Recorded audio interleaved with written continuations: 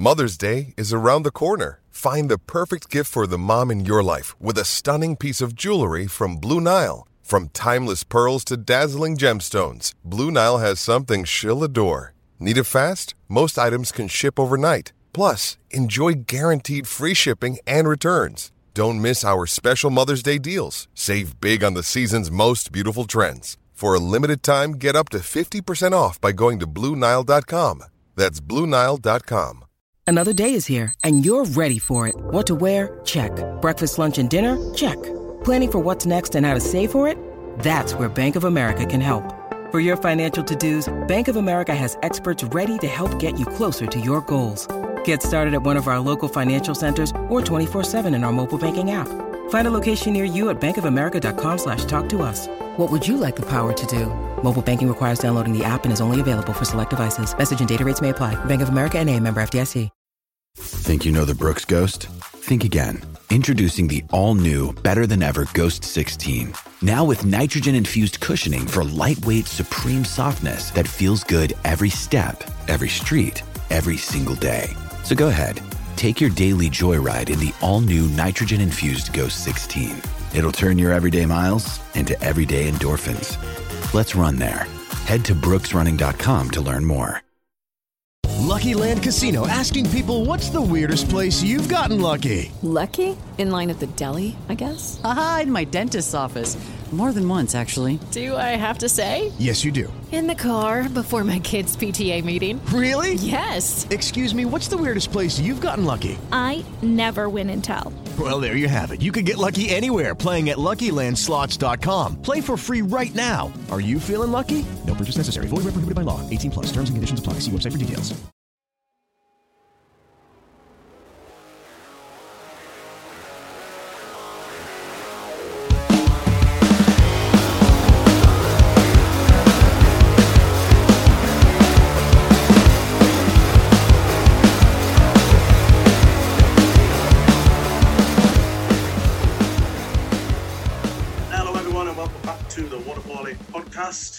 My name is Anthony Waterson, and I am joined once again by my co-host Gary Clark. How's it going, Gary? Very well, and very well. And yourself?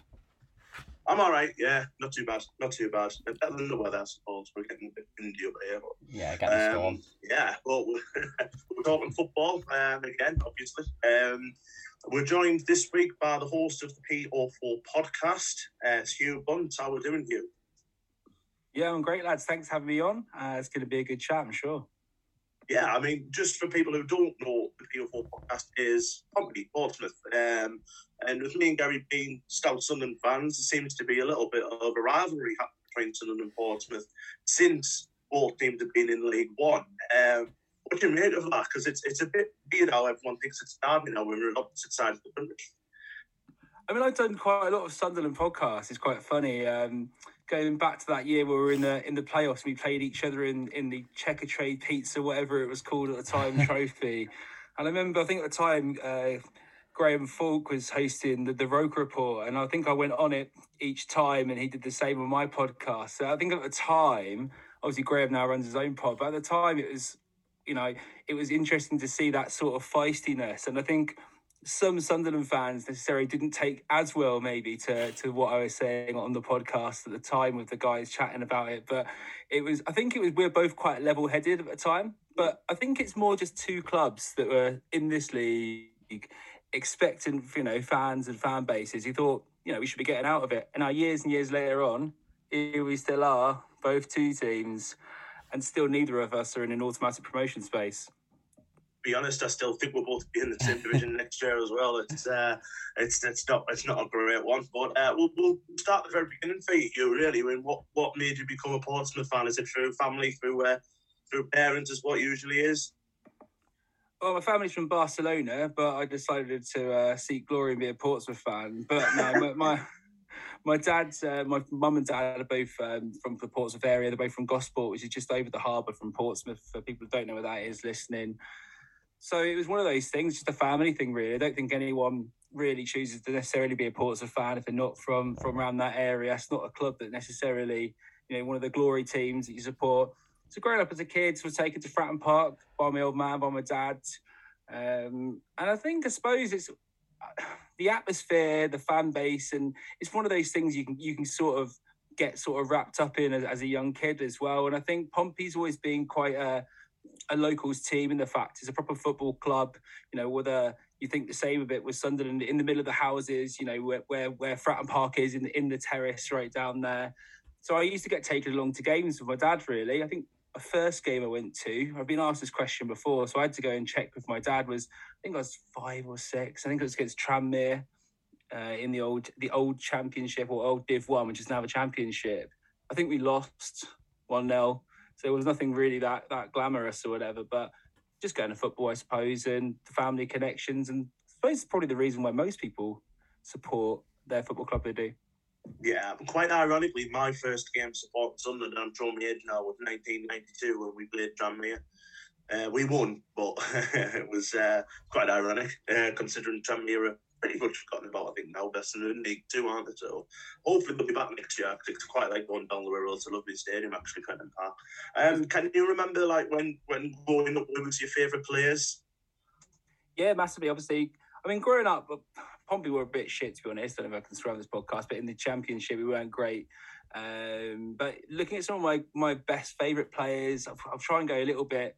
Oh, why not? Let's go a bit controversial. Lomana Lualawa is a player that I particularly liked as a kid watching.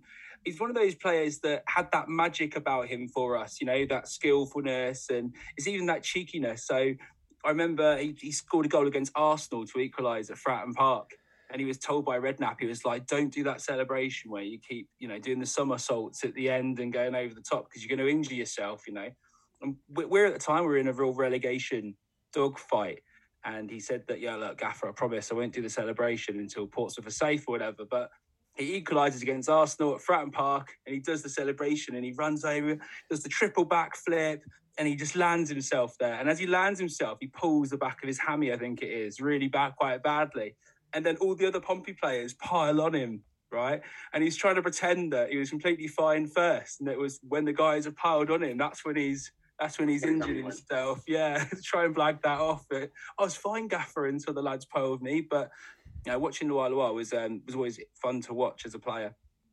I remember Bobby Robson saying about it when he was up in Newcastle. Like, how do you control like someone like Lualawa? He says, well, I can't because he can't control himself.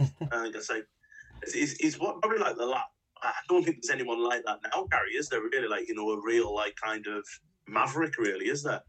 For Portsmouth, like a proper. Just in general, really, like someone like Lualawa, who really like he could literally put one in the top corner one bit and then the next minute stick it in rosette, couldn't he? He was just either brilliant or dreadful, wasn't he? Yeah, there was no kind of like in between. I mean, I can't think of anyone off the top of my head, but knowing our luck, I'll get off this podcast and think of 20. But no, I think you're right. I mean, obviously we had Nyron, who was like that. One day he could have a brilliant game and then he could have 10 absolutely shocking games. But we've had quite a few players as well that are like that. I can't think of anyone on the team at the minute though. I think they're all just shit. Tell you what, we're racking up these charges, all this bad language going on, lads. But never mind, it's normally me. We'll go from to blind to the ridiculous thing. Hugh, can you remember like? In your time, we normally, I don't know if Gary's brought up a list or anything like that, but we normally go through the worst players in this team's history. So, can you think of any off the top of your head? And then I think Gary seems to be on a screen there, so we'll list some names, see if you can remember them. I've got 6 poor players here, but Hugh, you can name your worst ones first. Go on then. I'll go with Kostas Holkias. He was a Greek international goalkeeper. He came from Panathinaikos. He took over from much beloved Shaka Hislop, who Pompey fans really liked. And, generally, he was one of those players that the fans loved. He pulled out some shot stoppers. Obviously, I guess you guys know who Shaka Hislop is. You know Shaka? Yeah. I'm going to pull these ex-Newcastle players. I didn't even realise that one, mate, off the top of my head. But anyway, the plan was just to lead it in the ex-Newcastle player. And I'll bring in some other Sunderland players, by the way, or ex-Sunderland players later on. I've got a couple of gems for you. But yeah, so he comes in, and I remember watching us. We playing against that lot down the road against Southampton, and we were. He came on. It's a derby game, and he just came for everything. Now this is a player who his claim to fame was he won the Euros with Greece as an international keeper, but he was actually the backup goalkeeper, not the main guy at the time. And he came for absolutely everything. I mean, like, the ball would come into the box for a corner, but it was sort of going out towards the edge of the box, swinging away. And the man's running out, trying to punch it, and he would get nowhere near it. Or a through ball would be played for him. Rather than seeing if the defender can catch him, he'd be out near the halfway line trying to get it. I remember couldn't make it to the game. It must have been about 16, 17, but I was in my mate's mum's pub getting pretty drunk at the time, because obviously I could just drink whatever I wanted to in this pub, and all my other mates were watching it with me who weren't Pompey fans in this place, going, what's up with this goalkeeper? He was generally shocking, and it turned out that Shaka Hislop said he wouldn't speak to him, not even say good morning to him when they were competing, didn't blank him. It's a bit odd for goalkeepers, actually, who actually generally will talk to each other, and a little bit of a goalkeepers union, won't they? But yeah, he was absolutely rubbish, and I think he fucked off back to Greece. Bless him. There's not many good Greeks, really, bless him. Especially in the Premier League, I don't think there's been that many, as I can't think of many off the top of my head have actually made it well. So, Gary, you've been waiting patiently, and let's have your 6 list. Yeah, is this goalkeeper in the list?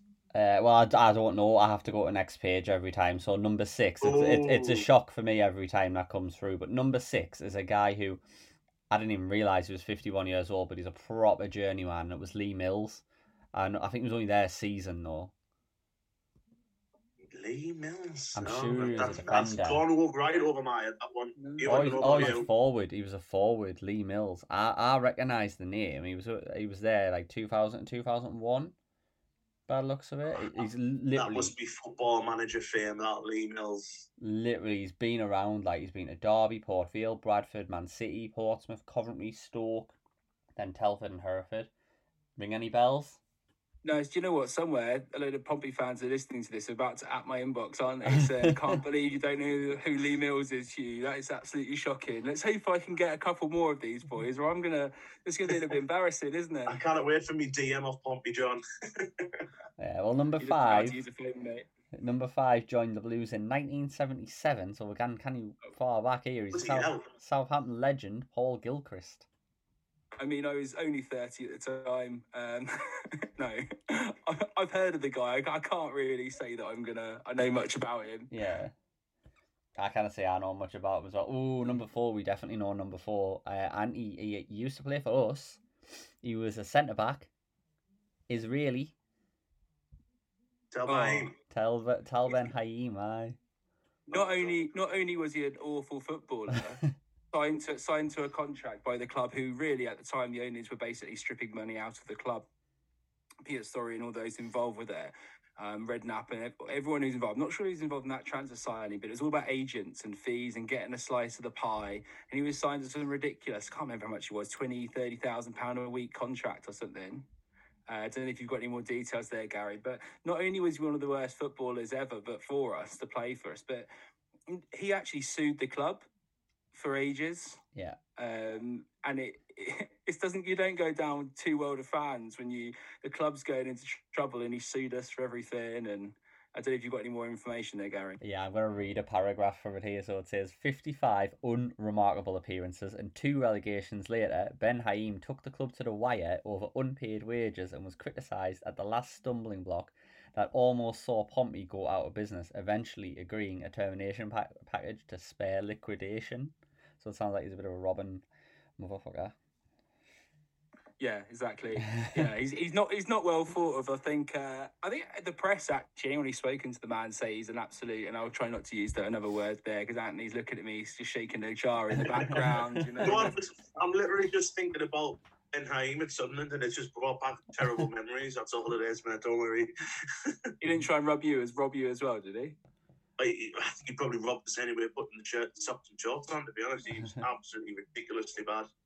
But came from Chelsea as well, didn't he? Came from Chelsea to us, I believe, as well. Yeah. So I think he left us to go to Chelsea, and I was like, what? He was hopeless. Yeah. Hopeless player. That's a period of history I tend to forget. I was drunk at most games, so it's a period of history I try to remember. He was awful. Yeah. He was awful. Number 3 as well. I can't say I've heard of number 3. It's Ian Baird.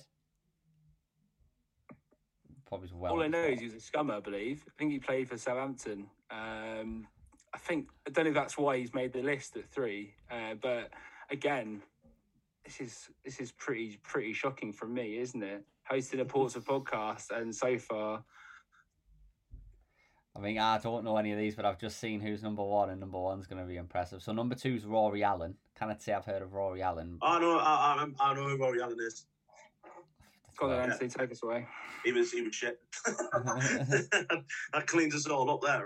Rory Allen, I'm sure Rory Allen was at Spurs as well. Yeah, he was. He was. I believe absolutely awful. All I can remember is we paid a shit ton of money for him. Yeah. He was very, very bad. £1 million quid, or £1.5 million, or something stupid. I believe he was some sort of club record transfer fee, and flopped pretty awfully. Go on, Gary, give us the last one. Who's number 1? It's the one you've already mentioned. It's Costas Chatlas, the keeper. Yeah. Had a feeling he'd be there, like. The legendary goalkeeper. we had another one that's quite worth an honourable mention. He's not made the list, and that was Collins Munsumba, who was signed on a 3-year contract. Zimbabwean national, wasn't he? Yeah. He played 4 games for us. Didn't start one game. He turned up to pre-season, and he was so fat. He couldn't get around the pitch. They called him the Hurricane, which is really funny, the irony of it. And yeah, I think we signed him purely on reputation. We hadn't actually seen the guy play either. It's always great when you give him a 3-year contract up front. There's worst Portsmouth team of the millennium here. I'm going to shout this one out. So we've got Costas Chatlas in goal. Right backs Yassine Muta Kwakil. Never heard of him. Centre back Ben Chorley. Didn't he used to play for Arsenal, Ben Chorley? Don't know, but he was really shit. He was a very aggressive player. I doubt he played for Arsenal. He can't have done. I think he was a Man United. I think he was a Man United youth player. Oh, Ben Chorley. He got sent off against Sunderland, right? This is going back a few years now. He got sent off at Sunderland. We were playing Huddersfield at home, and he got a yellow card off the referee. And then the referee blew for half time, and Chorley had the ball and threw the ball at the referee and hit the referee on the back of the head, and he got sent off. You maybe saw him on a night out. Chorley.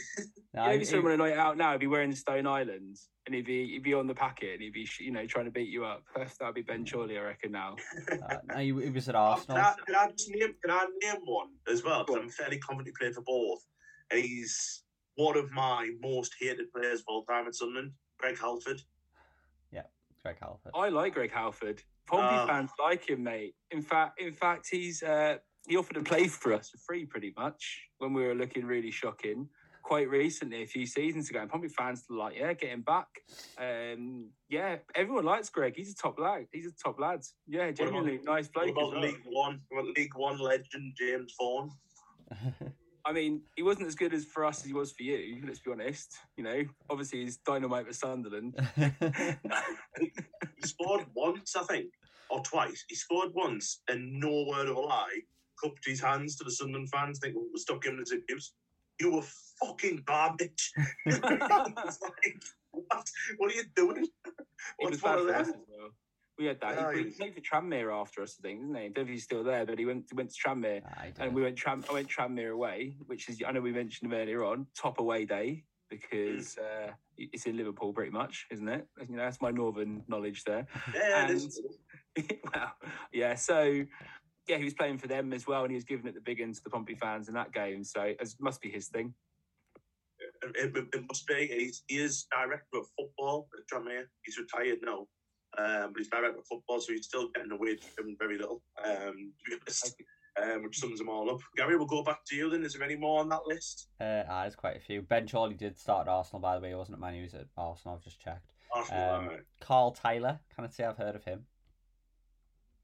Carl Dickinson at left back rings a bell, but again, he's a classic, mate. He's a classic. He always used to get sent off. He was one of those. He was a fullback, and that typical English style. I think he's a left back. They called him Dicko. Got stuck in. He's always sort of studs in on people, pushing them, but absolutely talentless. And I think he went to Yeovil, and that was his now. Sort of like, fuck you, Pompey fans. I've bounced back, and look how talented I really am because I'm bossing life with Yeovil. But yeah, he was really shit. What was funny about it was that he went back to us again, so we re-signed him. So he was awful the first time, and then Pompey being Pompey decided to bring the man back. Well, I think he does a podcast, doesn't he, Carl Dickinson? Or heard him on one, and he was saying that was the worst decision of his career. But if that's his IQ, to come back to the club where he was already disliked at and awful, then I can understand why he wasn't too good at playing football as well. Class. There's a right midfielder as well, who the name rings a bell, but I cannot remember this person for the life of me. Rudolphe Douala. I'm getting really rubbish at this, aren't I? I don't know who that is. This is just I've got quite a good memory of football and players and stuff like that, but I cannot remember that. Yeah, this is just on like a portsmouthmad.co.uk. There's a plug for their website. I'll go through all of them very quickly. Who's left? So there's Nick Orford, Brian Howard in centre mid, left midfield Adam Reed, centre forwards were Paul McCallum and Azar Karadas. Yeah, and shout out Vicky Mornar, another awful centre. I don't know, Vici Mornar. I think he might be in a Croatian international. Again, one of the worst footballers I've seen. Who did you mention? Brian Howard. He's now one of the agents, I think, for Momentum Sports. And I believe maybe Marcus Harness's agent. I'm not sure off the top of my head. One of them anyway up there. So he's actually, maybe not directly, but he's actually helped build a football sports agency. Yeah. So unlike Carl Dickinson, he seems to have taken his knowledge somewhere else, but actually built something with it. Yeah. Was Brian Howard the one who everybody, at one point, there was a lot of interest in him? When he was in League One, I believe, there was a hell of a lot of interest in him. Either he got a bad injury or he turned. Yeah, I'm fairly confident. I think I know who that is. Yeah, I think there was like really lot of interest in him, and he might have like done a knee or something like that. And yeah, bless him. But I mean, before we move on, I mean, there is two absolute legends of the game who have played for all sides. I know exactly who you're obviously Steve Agnew. Steve Agnew, tremendous winger, and played for both sides. And recently, well, I say recently, he's left today. Has left Sunderland. Kevin Ball, who was a centre mid, I would say a centre half at Portsmouth, and then Peter Reid, through a stroke of absolute genius, turned him into centre midfielder, and is one of the best players I've ever seen in my life. So there we go. Yeah. So well, what do you guys think about Ball leaving? You happy with that? Are you just clearing house, or what is it all about? From what I can gather, he got offered another job in the club, whether it was a lesser job, because I think he was like the loan manager or something along those lines.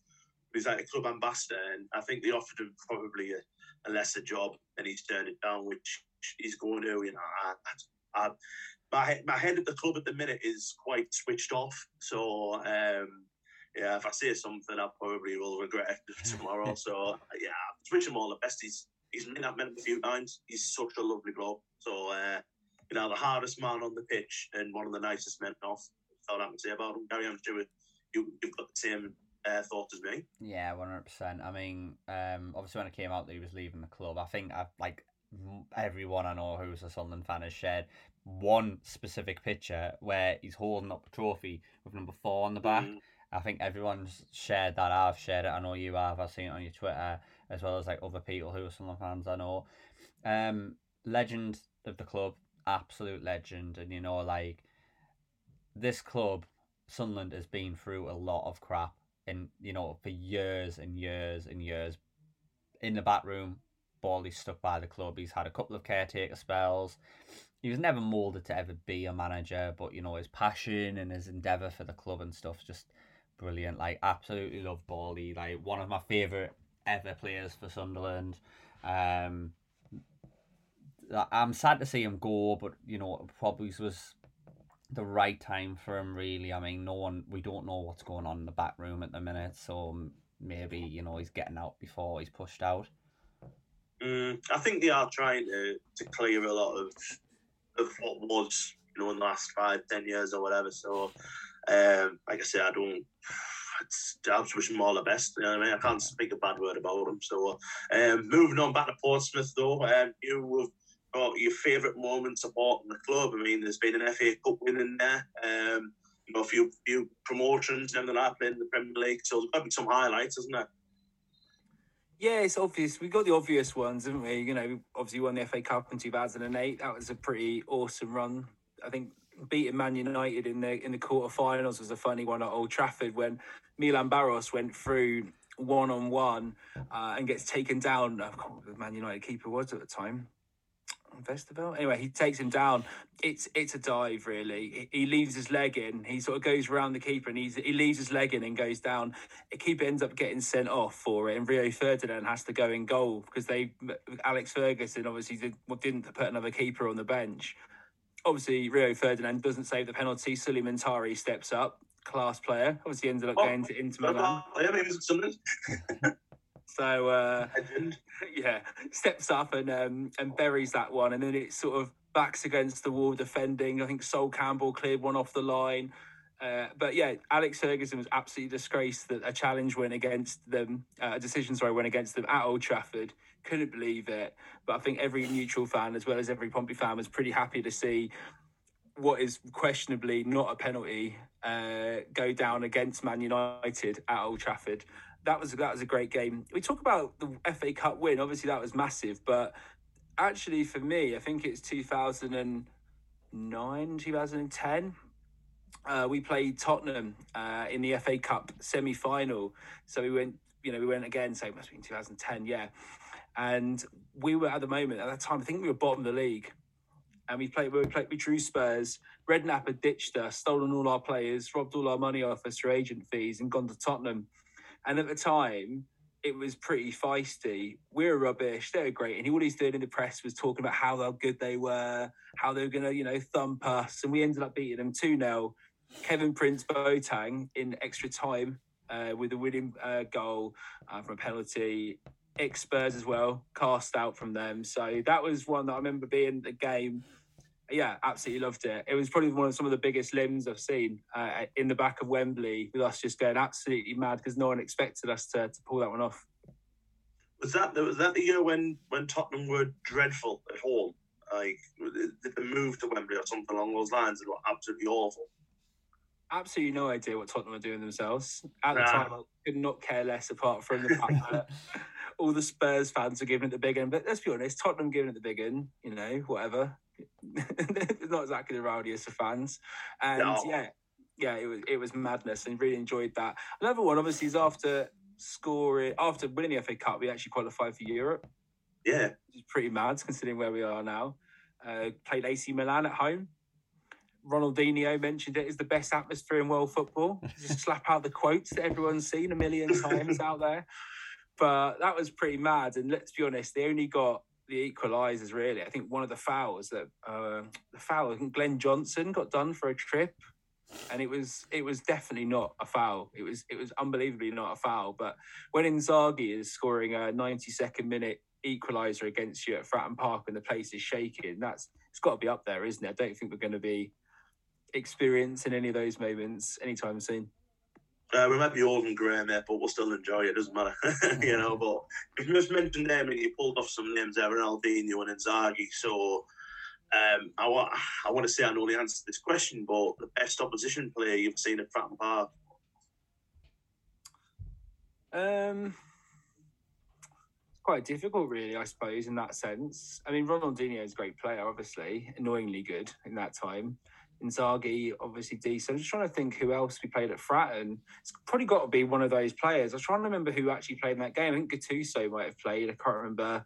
There's some pretty decent players. Maldini might have played. Again, I can't really remember that much. I remember it being quite mad. But I'm going to go with let's go a little bit more fun. Let's go with Filippo Inzaghi. I mean, he just annoyingly popped up in the 92nd minute to bury that chance. And that's what happens when you play against a world-class striker like that, isn't it? 100%. And Gary, I think, we've mentioned on this podcast as well. I mean, I always mention Sergio Aguero for Sunderland, because obviously not for Sunderland because he never played for us, but when we've played against him, Thierry Henry, things like that. I mean, and then now we're watching, Dross, to be honest. And Hugh, I think you're obviously in the same boat, both in League One, but it's kind of like when people think, oh, you're being arrogant, you're being like this and that in League One and all that. It's like, no, because we've seen better, you know what I mean? I don't think we've got a divine right out of it. Don't get us wrong, because we have to earn our keep and have to earn our stripes to get up. But and like when people go, well, this, that, and the other, like, yeah, because we've seen better. You know what I mean? So I think that's that kind of. It's not arrogance. It's a matter of fact, isn't it, Gary? You know what I mean? Yeah, you've seen better, so ultimately you're going to want to expect better, and we've again, like Portsmouth, had a fall from grace, and we don't get that quality or caliber coming through the stadium anymore. Fingers crossed, hopefully we'll get back to that kind of level. But I know what you're saying. I mean, obviously when you look at greats like Ronaldo, Henry, Aguero, playing at your stadium, even international games being played at a stadium, like, I mean, I think we were one of the first stadiums in the North East to have an England game, I think. There's only three stadiums in the North East, Kerry. No, well, I think we were the first, weren't we? We were the first back in, it was 2003. I think we hosted England. I think we were the first North East stadium to do so. Can't remember. Roker Park's had an England game, so it's has it? I must be one of the first England games at Stadium of Light. But like when you look at like that caliber that was it was coming through the gates and stuff, and now like we still get 34,000 in League One because we've got great support. But yeah, ultimately you do obviously want to see the greats back at your stadium, and fingers crossed, in a couple of years hopefully that'll happen. You get 30,000, except when you only qualify for the playoffs, then you draw in us, right? I remember that. It was quite near the end of the season, and you played us, and you packed the ground out, and then you missed out on automatic promotion. I remember I was up at the game, and then you drew us in the playoffs, and the stadium was about 9,000 less, if I believe, remember, lads, than it was in the thing. That's that general outrage. I remember a few guys thinking you get automatically promoted. Just on that topic, did you guys go to both games? Did you go to both of those ones? I went to the home one when Maguire scored, and I went to the 1-1 draw, which you mentioned, because I think Flanagan scored for us. And I want to say, was it? Oh, it's not Cannes. I'm not thinking of it. I'm thinking about them up there. But I know Portsmouth equalised because the flare got thrown down. That was me. Was it? No.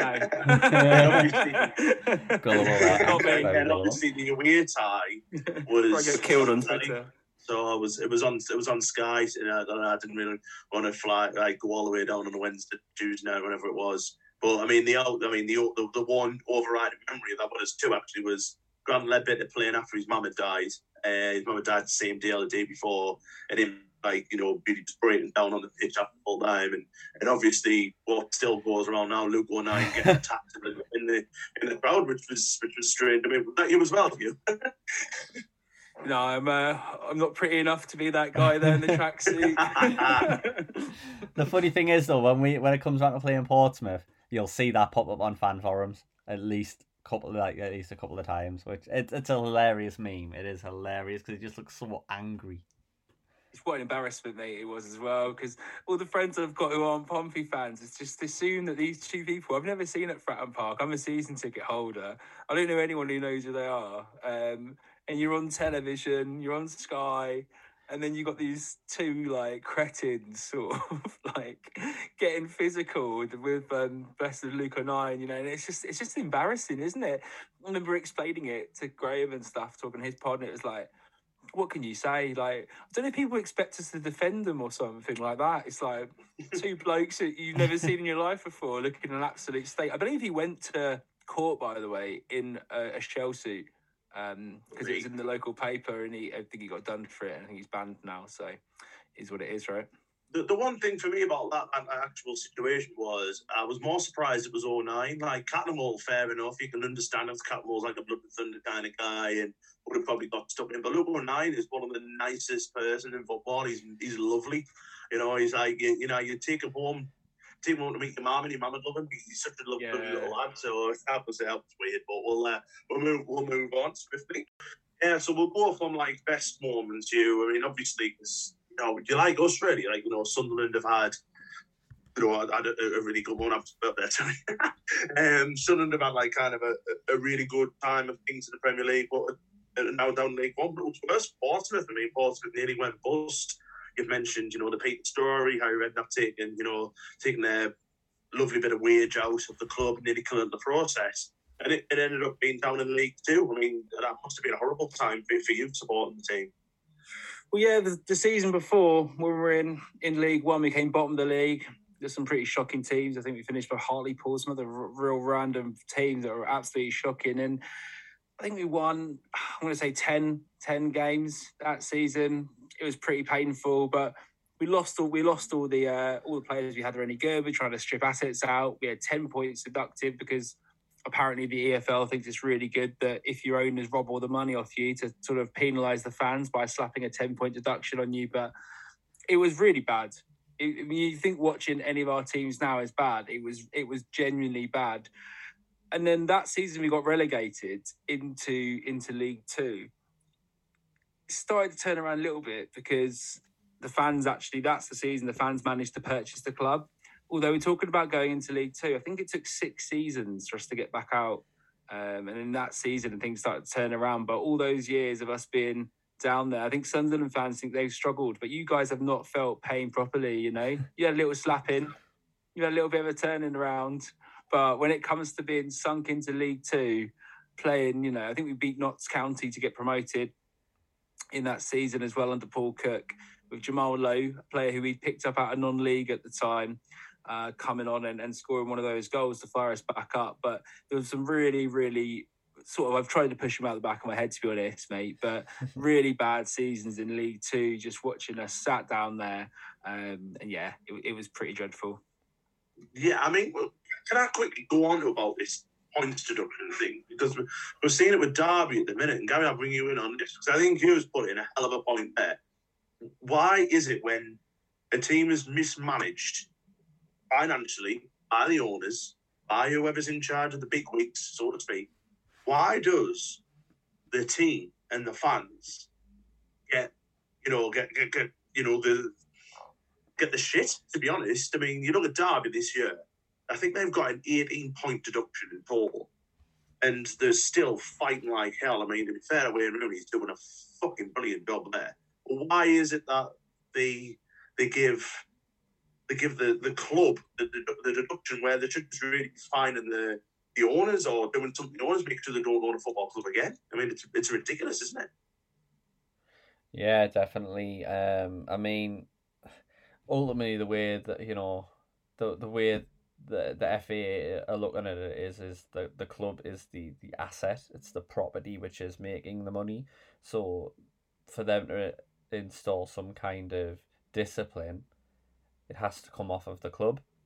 It's not fair, because fans are paying their hard-earned money to come and watch this club, and, you know, should that club be, you know, suffering through points deductions when fans are paying the hard-earned money coming to watch them every week for what the owners have done? Like, I mean, really? I mean, this has happened in, like, NBA years and years back where I can't remember the owner of the LA Clippers, but he was banned from sport for, like, financial negligence. Whereas, really, you know, it should be going over on the owners, really. It should be, look, if you can't run a football club, you're not going to manage another football club, you're not going to own another football club, we'll kick you out, basically, is the way it should be. The fans shouldn't be the ones that have to suffer. We saw it with obviously the Coventry United girls team, you know what I mean, the ladies team. Yeah. Like, you know, financially they were the ones that were suffering, and then when they came back they got a points deduction. Like, why? They were literally hours away from going bust, yeah. Like, and then came back. But I mean, how close was it for Portsmouth? You know, back in the day. I don't want to, you know, open old wounds or anything like that. But how close was it that the club could have ceased to exist?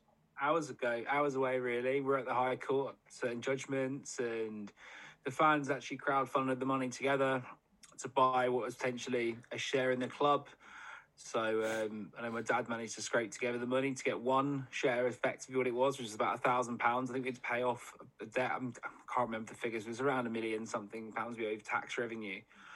So we had to find that money from fans to pay it off to buy the club out, basically, from the administrators. But you talk about negligence. For me, the negligence comes with the EFL and the fit and proper persons and all this stuff for owners.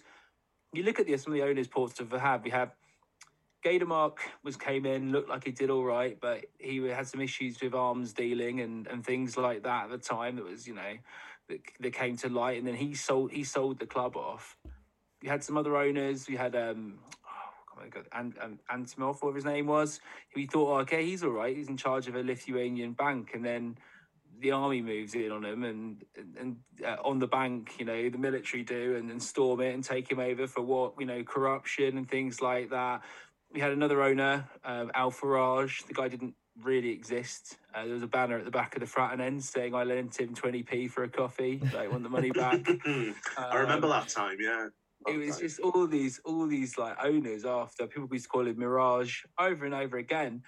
And then you're going to try and penalise the fans after allowing the club to be passed around, and I'm trying to think of a polite way of putting that, but just slapped around the fans where bad owner to bad owner, no real checks in place. And I don't really have the faith that, although they say that they've put these real checks in place now, you still look at some of the people taking over in football, don't you? You think, I don't know, is how proper are these checks and how thorough are they? They're definitely improved on when Pompey were originally in this situation.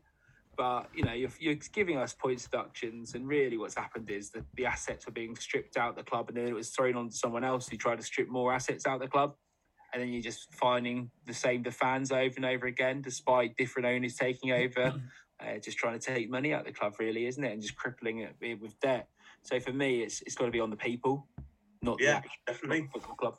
Definitely. I mean, where you want a club that's, it came back from the brink, really. The last thing we want is a point deduction, which will probably more times than not lead to relegation. I mean, I know Bournemouth, it's a few years ago, Bournemouth managed to escape that. Or if that leads to relegation, that'll lead to less money, lead to less assets, it'll lead to more job cuts, and, the club just keeps on getting kicked in the balls, you know what I mean? So I just think it's got to be another way. I know that there should be improvement, but I just think it's harsh. I mean, Gary brought up a great point there. We had Paul on from Company United ladies team at the start of the year, and they were that close. In fact, they were close. The players got told they were out of a job and all that, and then you get saved at the 11th hour. They get taken over and they're being slapped with a 10 points deduction. So they're more than likely going to go out of the Women's Championship this year, which will put them into what is the third tier. But it's split. So there's a northern tier and then there's the southern tier. So they'll have to kind of get back up through there. More likely have to play a playoff to get back up, and it's just not fair for me. But we'll go on the present day. He was obviously, as we've mentioned, really once or twice in this start. Gary Sunderland fans, obviously, in your Portsmouth fan, we're both in League One. Both for me, and I'm not blowing smoke by anyone's arse, for me, it's two biggest clubs in League One by a mile.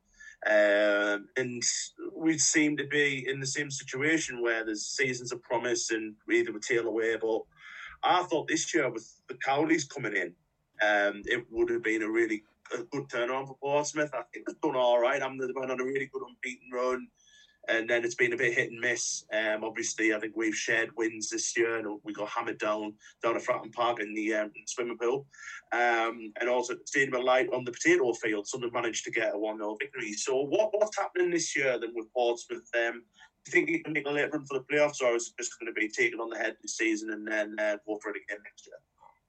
Look, Poppy fans are always going to be in a situation when we're in the League One where they think we should be challenging for automatic promotion or at least a playoff spot. However, anyone who's actually sort of watched the team closely enough to see where we were going to be this season probably thought it'd be good if we could challenge for a playoff spot, but this was definitely a season of rebuilding. We cleared out, I think we got 15 players out in the summer. It was about getting rid of all the dead wood that talking too much about historical football there, Kenny Jackett had left around the club. The club was in a toxic situation. The fans were really wanted the manager out for over a couple of years, really. They weren't too happy. I mean, I went on the ITV Meridian News and called for him to be sacked after the playoffs went on. And yeah, it was just one of these situations where it had to happen, and it did. But it's not a quick, easy fix. However, you can say on the other hand, have the owners invested enough money in the playing team? Now, they're talking about putting money into around the infrastructure, developing the ground, and we'll see how that develops and stuff like that. But at the same time, on the pitch, we've now got the smallest playing squad in the league. We could all see that we needed additions in January. We cleared out some of the contracts that weren't working too well. John Marquis has gone off to Lincoln, Ellis Harrison gone to Fleetwood. Paul Downing, somehow he managed to get rid of that man. I don't know how, but probably paying 95% of his wages for him to join Rochdale. But all these sort of things, and you think, okay, fair enough. And that happened quite early in the January transfer window. So you think, right, now we can start bringing in some players, right? This is the reason why we couldn't bring in players, because you had all these people being paid money, etc. Didn't really happen, you know. We brought in a couple of players, but when you look at trying to sign a goal scorer, things like that, no disrespect, but, you know, Sunderland are trying to do similar things, and we've taken Aidan O'Brien off you. I mean, he did score with his first touch the other day, so fair play to the man. But at the same time, we've not really invested in enough staff. We let Miguel Aziz go back to Arsenal. Fair enough, they recalled him, never replaced him. Now we've got problems of injuries in centre midfield, and we've only got one fit centre midfielder who's not banned at the moment. And to be honest, the squad is a couple of injuries away from being in serious problems of not being able to field a decent team, especially because the club haven't invested any money in the youth academy. We don't have an under-23s team. And quite frankly, at the moment, we'll be recalling players at the moment, like Jay Mingy, who's on loan at Maidenhead, to try and fill out the rest of the squad. Yeah, and then you got Denver Hume as well, haven't you, who's from Sunderland now. I quite like Denver Hume, I must admit, but he's a very unfortunate player with injuries, I must admit. But my next question kind of is, with the Cowleys this season, and I watched Portsmouth as much as I can. I watched the Charlton game actually a couple of weeks ago whilst me and my girlfriend were going to go to a gig, and we ended up watching the first half. And I was quite impressed with me. I thought they were doing all right. So have the Cowleys had enough time to put their stamp on Portsmouth yet? Or they're still just learning, do you think? It's difficult to say, isn't it? First of all, let's say that I definitely am big backing Danny and Nicky Cowley. I think they're both two very good managers for us at this moment in time, and the two guys that are the right people to take us forward. You know, we're really backwards before the Kenny jacket. There's no real football analysis going on. I think one of the first things they did was actually erect like a tower in the training ground so they could actually record the training sessions and watch them back, because Jacket wasn't bothering to do that. He was just sort of turning up with his clipboard and his anorak and, you know, gruffing around a little bit and doing whatever. So they are bringing quite a modern sort of approach to how, you know, you manage players and stuff like that, and trying to go for sort of younger players. And I think that's the idea behind getting Denver Hume. You know, we play a wing-back system. We play three at the back. We play sort of a 4-1-2 formation. And the wing-backs are expected to get forward and provide the width around the attackers. They're not expected to drop deep and sit in, really, and have that sort of defensive responsibility you might have in a back four. Same for Marlon Romeo on loan from Millwall on the right-hand side. He will actually, when he's been absolutely epic, he's pacey, he's quick, etc. So the Cowleys, what they've done is try to implement a whole new playing style with 15-odd new players. It will take time, and football fans want things instantly, don't they, I suppose? But my issue is they're the right people to take us forward, but if they're not giving any money to back them, to bring the players in that they want to, it's quite difficult to see if they'll even stick around. I'd be more worried to see them just think in the summer, pack this in, let's have an offer to go to another club who are willing to spend a bit of money and give us the players that we want. And at the moment, I think fans aren't that frustrated necessarily with, I mean, there's always some, isn't there? We all know that, but aren't frustrated at the management. And the playing style is actually quite good. I mean, we saw against you guys, we pressed you pretty high up the pitch against Sunderland. We actually looked very good in the first sort of 20, 30 minutes, I thought, of the game at the Stadium of Light. When we get going, you know, we're quite a good team to watch like that. Defensively solid, press very high. In fact, I don't know if you guys into football stats, but our PPDA, so our pass per defensive action, so it measures the sort of the press of a team going forward. People listening who don't listen to football stats. Is one of the highest in four divisions it was a month ago. So it's including the likes teams like Liverpool and stuff like that, which is quite a nice turnaround. We try and play the ball out, and we'll try and press teams out of possession. It's going in the right direction. I said we'll finish 8th this season. That was my pre-season prediction. And we're not really that far off that, are we? So I can't really moan. No, I mean, there was a time, wasn't it? I think it was over November and December where it was a really good unbeaten run, wasn't it? I think was it us who stopped it as well, or you'd lost 1 in 13, and then obviously that's our last win now. When we were shocking, but we somehow managed to win that game. But as towards, you know, finish 8th, taken on the chin, as you're saying. Do you think that there's a plan in place where,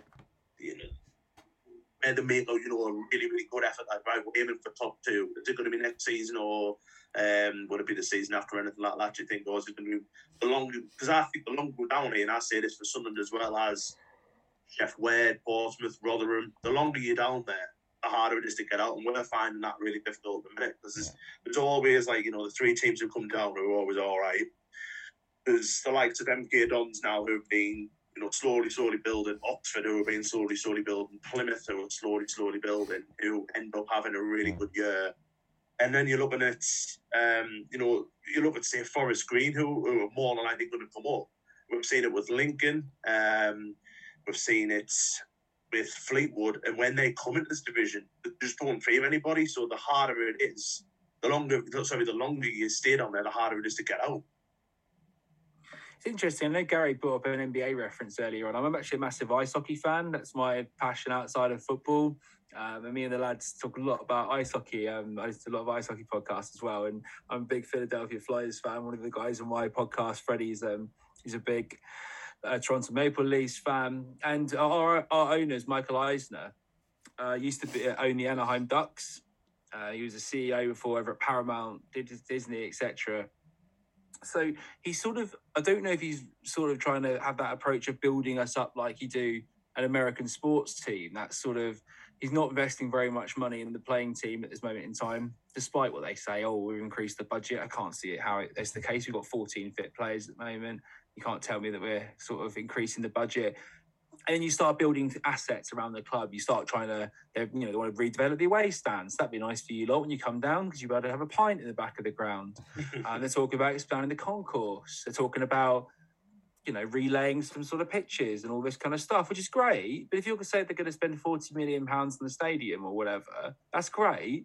You're telling me you can't spend an extra £1 million on wages or something to balance that out. And I think it's a very slow approach to construction, if I'm being balanced in between the two views.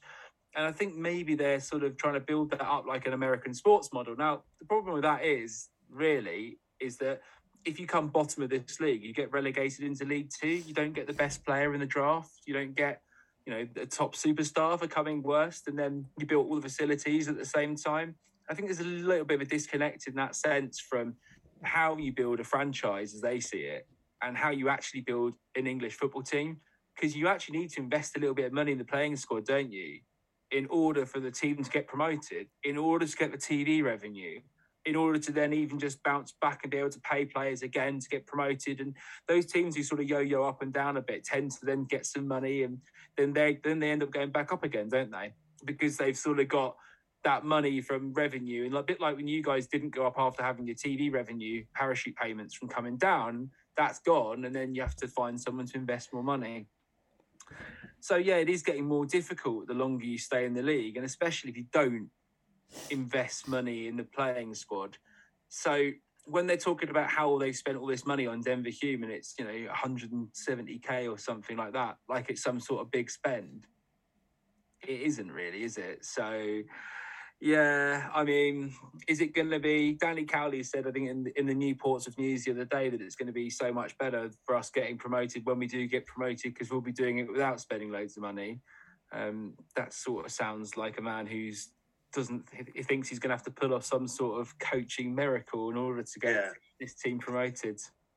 Yeah, it's kind of the same here. We're not spending money, we're trying to bring players in on loan. Well, we've done two things. We're trying to fill up with League One journeymen, which hasn't worked. Now we're trying the young route, where we're getting young players on loan and on freeze and everything. And Anthony, you just got Jermaine Defoe in, and we've just taken your fourth choice striker off you, and you're paying part of his wages. So I think there's a bit of we're in two different worlds at the moment. We were talking about before spending money, and we had the likes of Jamal Lowe.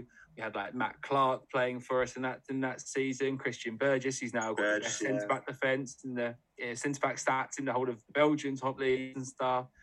And you look at us now and you think, what's happened? And we've regressed backwards on the field anyway. I would agree with that. Right. So we'll finish it off. I think we'll we'll go on to Baller and Balling of the Week. Hugh, obviously, for those who are listening to us for the first time, I do explain the rules every week. Basically, you get Baller of the Week, which is it can be anyone in sport. It can be a team, it can be a player in any sport all over the globe who's had a particularly good week, which is your baller, and your ball ache has had a particularly bad week. So we always start with our guest first, and so Hugh will go for baller for you. Baller of the week. Ooh, I've just been thinking about Portsmouth for too much. I was trying to think of someone else who's done something actually outstanding, but I'm going to give it to this week. Is it? That's a bit of a tougher one. Do you know what? It's rough, isn't it? No one knows what day I'm recording this. I'm gonna go with Michael Jacobs, or Crackers, as we're saying, Pompey. The man is single-handedly the only person until the other day who can score a goal for us. He's been sort of frozen out a little bit because he didn't really fit the new system.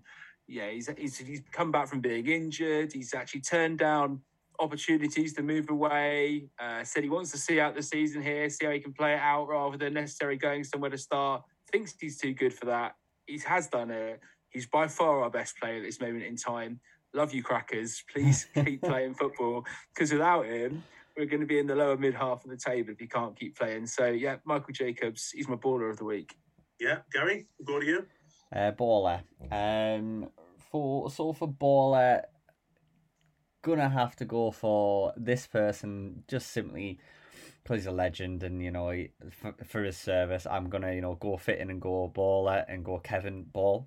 Just for his service to the club. It's sad to see him go. Probably he's, like we talked about earlier on in the podcast. Try to offer him probably a lesser role in the club. He stuck by us through thick and thin, and let's be honest, there's been a lot of crap moments. Poor ownership, poor director of footballs, 2 relegations, stuck in League One, and he's been there all throughout it. So obviously, Kevin Ball, you're not listening to this, but thank you for your service. You never know. We might be his favourite podcast. You never know. You never know. I'm going to go for Ryan Sterling. I think he's just had a cracking week. Hat-trick against Norwich, and then an absolutely tremendous goal in what was a tremendous performance by Man City on Tuesday night against Sporting Lisbon. I just think he's really, he got a lot of kind of stick in the Euros for not stepping up, taking a penalty and everything like that. And I think he said he wanted to leave if he wasn't getting enough games in November or September or something or other this year. And I think since Christmas, he's just stuck his head down and he's looking like a phenomenal player again. I think he's meant to be honest, and he's done under my dream team. And Gary obviously took him out last week, so it's kind of rubbing it in. So Ryan Sterling's mine. We'll move on to Ball Ache. So Hugh, we're back to you. Yeah, Ball Ache of the week. Oh, I mean, I'm just trying to think about this from a level of who's actually. I've got a couple up there, and I'm just trying to think who's really cheesed me off the most, really. I mean, it's difficult. I mean, I don't want to say Sean Williams because he's actually injured now for the rest of the season with a back injury, which means we've actually got one less midfielder in the centre of the park. But it's still been so rubbish. It's really jarring me, and I know this is not a PC thing to say, and I know Pompey fans are gonna hate on me for it when the man's got a bad back. And hope you get well, Sean Williams. But unfortunately, being the least mobile centre midfielder I've ever seen put on a Portsmouth shirt, and that says something. Unfortunately, is still aching my bollocks. And I've got to say that when it's been on the press that he's the man to unlock every defence, etc. And his expected assist for the season 0.4, 1.2, and expected goals 0.4. If you're a centre midfielder who can't create any chances, can't score goals, and has a tackling percentage less than 50, and also looks like you got a parachute on your back, it's been a pleasure having you, Sean. But that's your contract's up for the summer, and maybe you won't be a Ball Ache after that. I think we need a different key if that's going to be unlocking defences, to be honest. But yeah, we'll move on to Gary. I'm going to go for, I don't want to say a guy, I'm going to go for the team as a whole, but I just think this person generally looks a bit dejected. I don't feel like he knows what he's really got himself in for, and I think the last couple of games probably have shown that. But I'm going to go for Antonio Conte and Spurs, like 3 league defeats in a row. He looks dejected, doesn't look like he wants to be there. You know, Harry Kane isn't exactly performing. They haven't got any real performing players, give or take. You know, Lucas Moura's son, Højbjerg in the centre of park, but you know, Højbjerg's a holding man. He's not gonna do much as far as going forward. Emerson Royale is like one of the worst right backs I think I've ever seen. I just think he looks like he's having a bit of a torrid time at Spurs at the minute, in my honest opinion. Do you know what? If I was Antonio Conte, this is probably going a little bit off base, but one thing that I think would solve a lot of problems at Spurs: get rid of Harry Kane, sell him. He doesn't want to play for you. Sell him, and you know what I mean. Let him go somewhere where he's going to enjoy them. He's going to enjoy himself. You'll get about 90 to 100 million for him. You can replace him with a couple of, that's probably going to buy you a good defender, which they need because the defence is absolutely atrocious. Probably a centre midfielder, which they need because they need someone who's going to, I don't want to nick Hughes' words, but unlock the defence, and they're probably doing it in the strikes. I mean, Kane's he just doesn't look like he's enjoying his football. For me, I think that'll just sort of right on. I don't know if you've got an opinion on Spurs. Yeah, Harry Kane, get yourself down Fratton Park, mate. You're more than welcome here. You need to reignite your career, get yourself down. Danny Calley's a great manager. We'll have him. I reckon he'll do all right for us. Yeah, I mean, I'm not being mean on Kane. I'm not saying he's shit or anything because he's not. He's one of the best strikers in the world. But you can tell when a player doesn't want to play for you, and he's obviously put a transfer request in last season. You just need to get rid of it. It's not going to happen. There's not going to be a light at the end of the tunnel where they're going to just switch on and think, actually, I do want to play here for the rest of my career, unless you give them all of that, all the money. But that's for me. Anyway, my ball ache of the week is the International Olympics Committee and the Court of Arbitration for Sport for allowing the Russian figure skater, who I still can't pronounce the name, allowing her to skate again. This is for 2 reasons. 1, she's failed a drugs test. 2, they said it'll be in the skater's correct mental health to allow her to skate again. She skated again today, this is Thursday, time of recording, and fell on her ass 4 times. Now, I don't watch Dancing on Ice, but I know Bez is in it, and I've seen Bez skate better than what she did today. So if they're saying that's good for her mental health, I think they really need to change their minds on that. And it's kind of just saying as well, it's allowing, you're allowed to cheat. Can you imagine, in the Summer Olympics in a couple of years' time, the guy who wins the 100-metre sprint fails a drugs test, and then the next day we said, we'll let him run the 200, though, we'll just not have a medal ceremony if he wins. It's just completely, ruined the Olympics for me, and I love the Winter Olympics. As much as the summer, I actually prefer the Winter Olympics because I think it's just full of people who are absolutely mad. I'm with you, mate. I'm with you. I think I'll chuck another one in there then. My ball ache of the week goes out to Gary Bettman, the commissioner of the NHL ice hockey for the NHL. He decided that they put a clause in the contract saying that basically players could not go to the Olympics if they felt that there was a risk to the season or whatever, blah, blah, blah, blah, blah.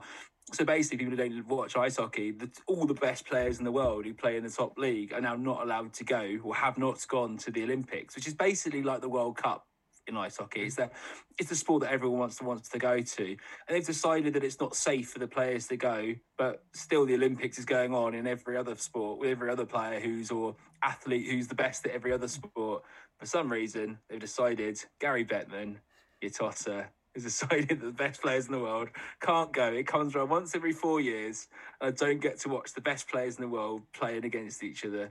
It's like Brazil having a side out there where all the Premier League players and just finding players from little Brazilian clubs who, haven't been able to make it. So, yeah, Gary Bettman, I hate you, mate.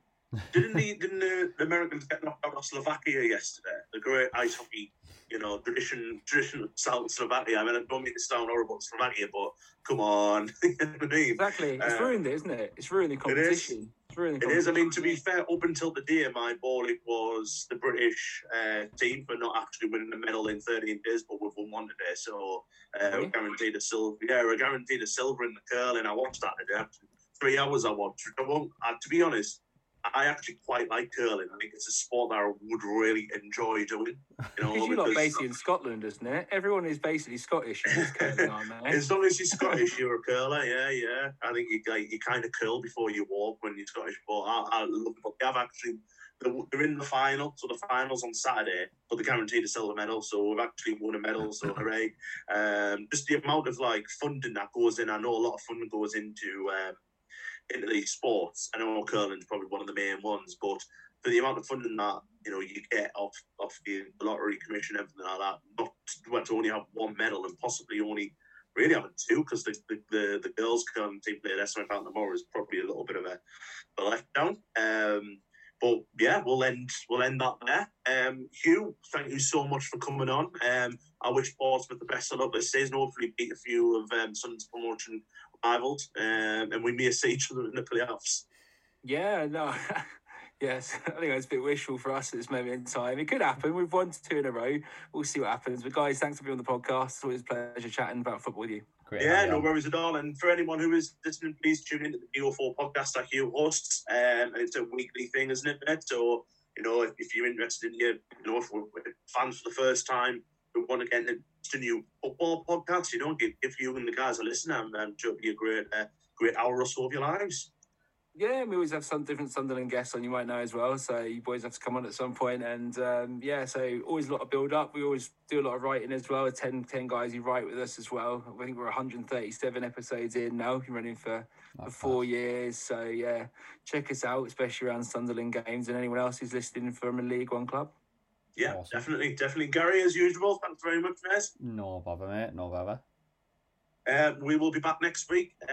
We are talking Barnsley next week, so that'll give me and Gary a lovely little flashback to when we got ran out of town through the Roy Keane playoff season. So I'm sure that's going to be fun. Until then, everyone, hope you're staying safe. If you're in the red zone for the storm, I hope you're all right. Fingers crossed. Hopefully, it's not as bad as it looks. We will see you guys next week. Thanks very much. Everyone take care. Bye-bye for now. And that was Ant's weather report. Good night.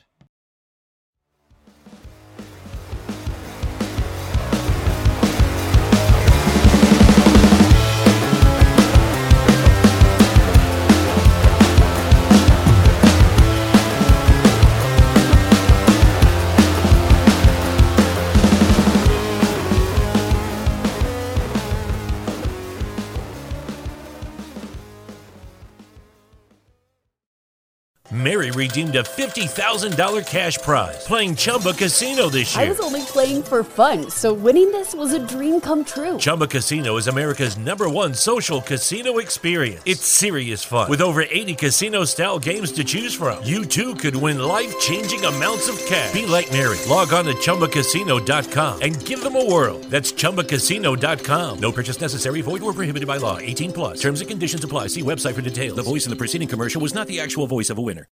Sports Social Podcast Network. It's time for today's Lucky Land horoscope with Victoria Cash. Life's gotten mundane, so shake up the daily routine and be adventurous with a trip to Lucky Land. You know what they say, your chance to win starts with a spin. So go to LuckyLandSlots.com to play over 100 social casino-style games for free for your chance to redeem some serious prizes. Get lucky today at LuckyLandSlots.com. Available to players in the U.S., excluding Washington and Michigan. No purchase necessary. VGW Group. Void where prohibited by law. 18+. Terms and conditions apply.